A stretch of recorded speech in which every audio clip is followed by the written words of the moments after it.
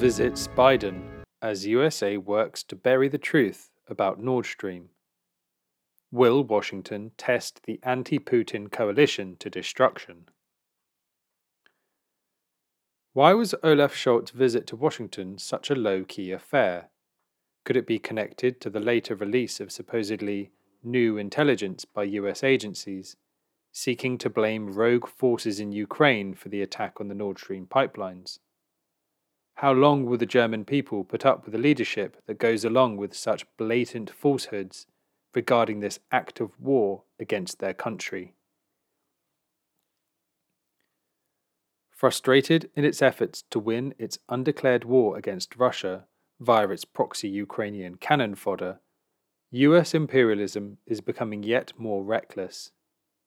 Failing to land the decisive blow against Russia for which they had prayed, the aggressors are raising the stakes by deploying ever more high-tech weapons systems, threatening to draw Russia's neighbors into a widening war, and using a mix of bribery and coercion to keep their allies, tools, on side. The governments of Western Europe, primarily Germany and France, are caught between a rock and a hard place, trapped on one side by angry home populations, living through the direct consequences of their leaders subscribing to a sanctions war, and on the other side by a US godfather who will stop at nothing to achieve European unity against Russia, that is, unity on America's own economy-wrecking terms, an offer which the Allies cannot without peril refuse. Scholz goes to Washington. It was against this backdrop that Germany's Chancellor, Olaf Scholz, recently paid his odd visit to the US President in the White House. Scholz arrived without any of the fanfare that normally attends one head of state popping across the planet to visit his counterpart. There were no press conference, no joint statement, no media circus.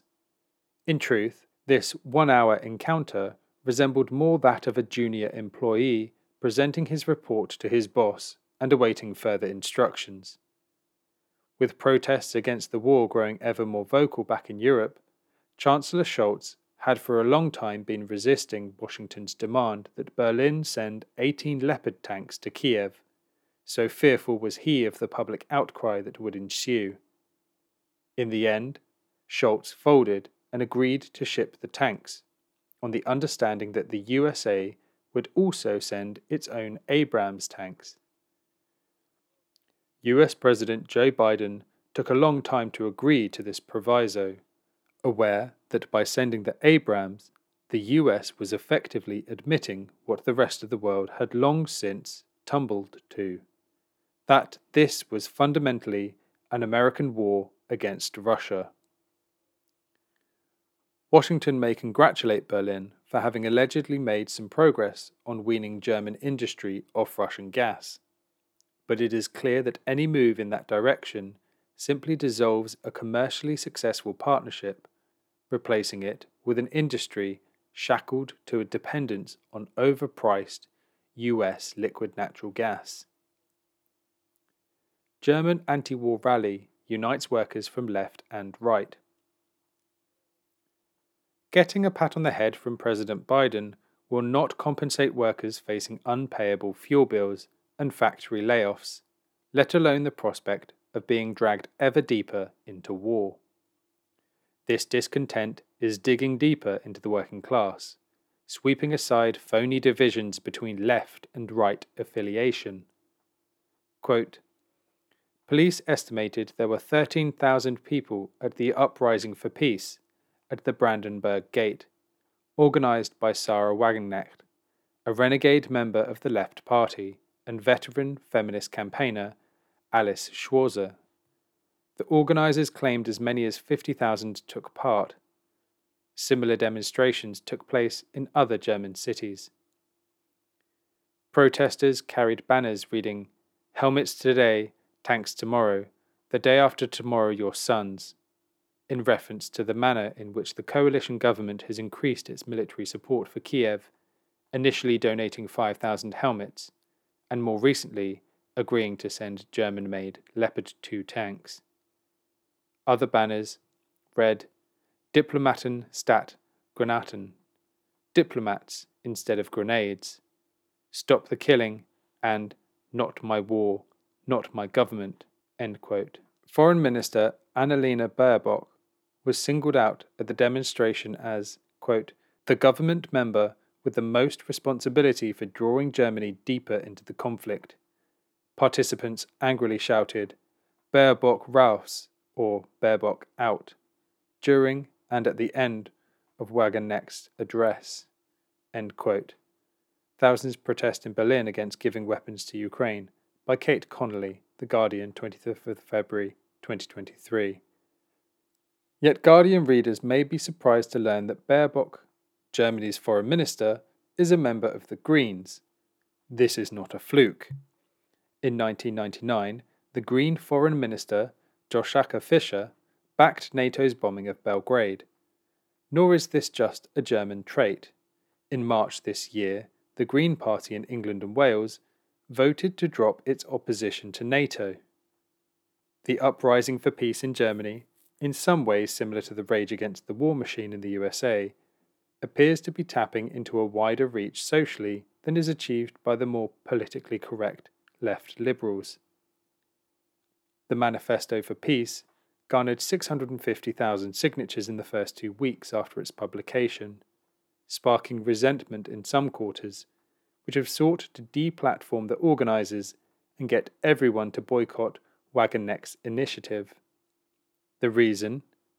She suggested that anyone whose heart beat for peace would be welcome to the demonstration, after far-right groups expressed their desire to attend. Would the Greens face similar calls for exclusion because one of their leading members happens to be the foreign minister of a warmongering government? And would the right-on thought police show the same enthusiasm for detecting and excluding fascists when it comes to the shower who have ruled Ukraine since the imperialist-backed coup in 2014? No, they turn a blind eye to the torchlit parades, anti-Semitism and swastikas of the Bandera worshippers, then suddenly develop X-ray vision when it's a case of some muddleheads in Germany whose incoherent rage against poverty and war in the absence of communist leadership makes them a prey to demagogy. The only solution to this problem is to be found in the building of a communist party that can lead workers out of the morass of both social democracy and its fascist twin. The anti-war movement, like the revolution itself, will be made by the working class we have now, not by some fantasy proletariat shaped by the prolonged exposure to the combined wisdom of the massed ranks of the liberal, petty bourgeoisie, Greens and all.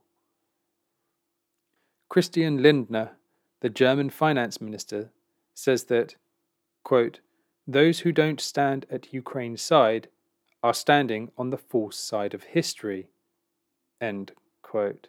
He has this upside down. Those who don't stand on the side of Russia's war of defense against NATO aggression, instead of prettifying America's proxy war as a struggle for Ukraine's independence, will go down in history as tools of imperialism. No passaran. Nord Stream disinformation. Meanwhile, the revelations about who really bombed the Nord Stream gas pipeline from Russia to Germany are guaranteed to put a figurative bomb under Biden's efforts to whip Europe into shape. Speculation about who really blew up the pipeline last September is a story which cannot stay buried, and the Biden regime's attempts to bury the facts in a mountain of obfuscation, and German anger with it, may account for the low-key nature of Scholz's visit to the USA. Back when the attack took place, there had been some ludicrous and rather half-hearted stabs at pinning the blame on Russia itself, but mostly the approach was to let Sweden and Denmark carry out their own investigations, excluding Russia from the process, and then rely on the goldfish memory of the news cycle to quietly bury the questions. But when veteran investigative journalist Seymour Hersh dropped his bombshell with his exposure that it was US imperialism itself that sabotaged the pipeline, on the explicit direction of Biden himself, the cat was well and truly set among the pigeons.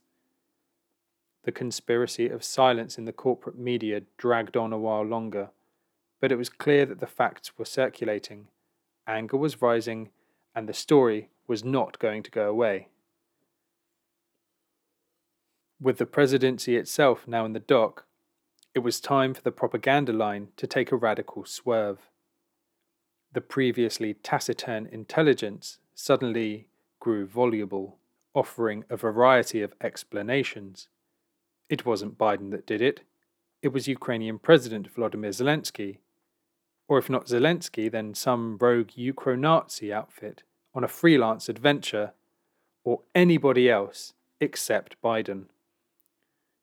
On the 7th of March, the New York Times reported, quote, "New intelligence reviewed by US officials suggests that a pro-Ukrainian group carried out the attack on the Nord Stream pipelines last year, a step toward determining responsibility for an act of sabotage that has confounded investigators on both sides of the Atlantic for months." Quote, US officials said that they had no evidence President Volodymyr Zelensky of Ukraine or his top lieutenants were involved in the operation, or that the perpetrators were acting at the direction of any Ukrainian government officials. End quote. Intelligence suggests pro-Ukrainian group sabotage pipelines, US officials say, by Adam Entus, Julian E. Barnes, and Adam Goldman, New York Times, 7th of March 2023.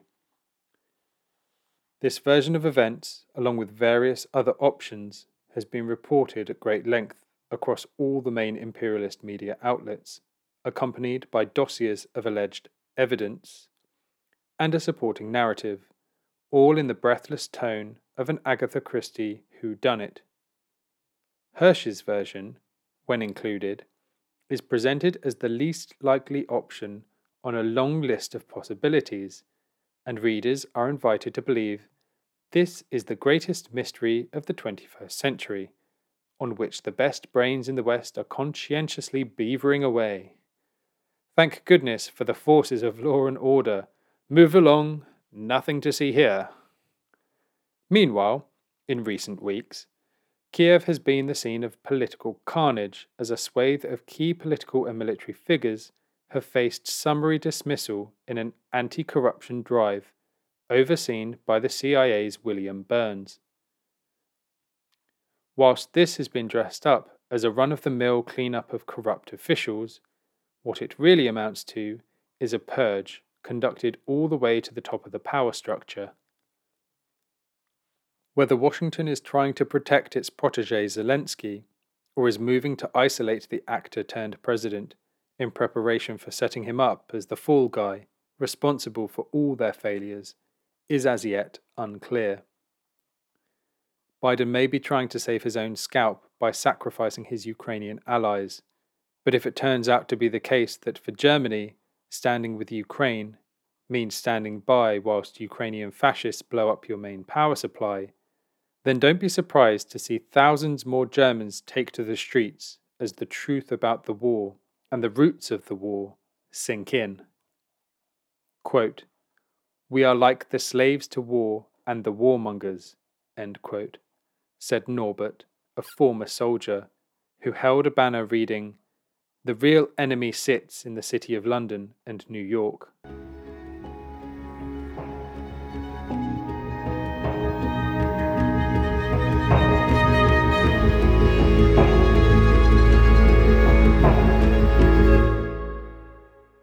Thanks for listening to Proletarian Radio.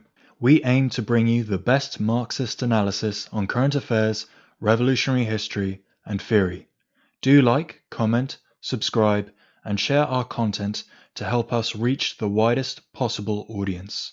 We are a small organization with limited resources, and we need worker support if we are to grow and fulfill our mission.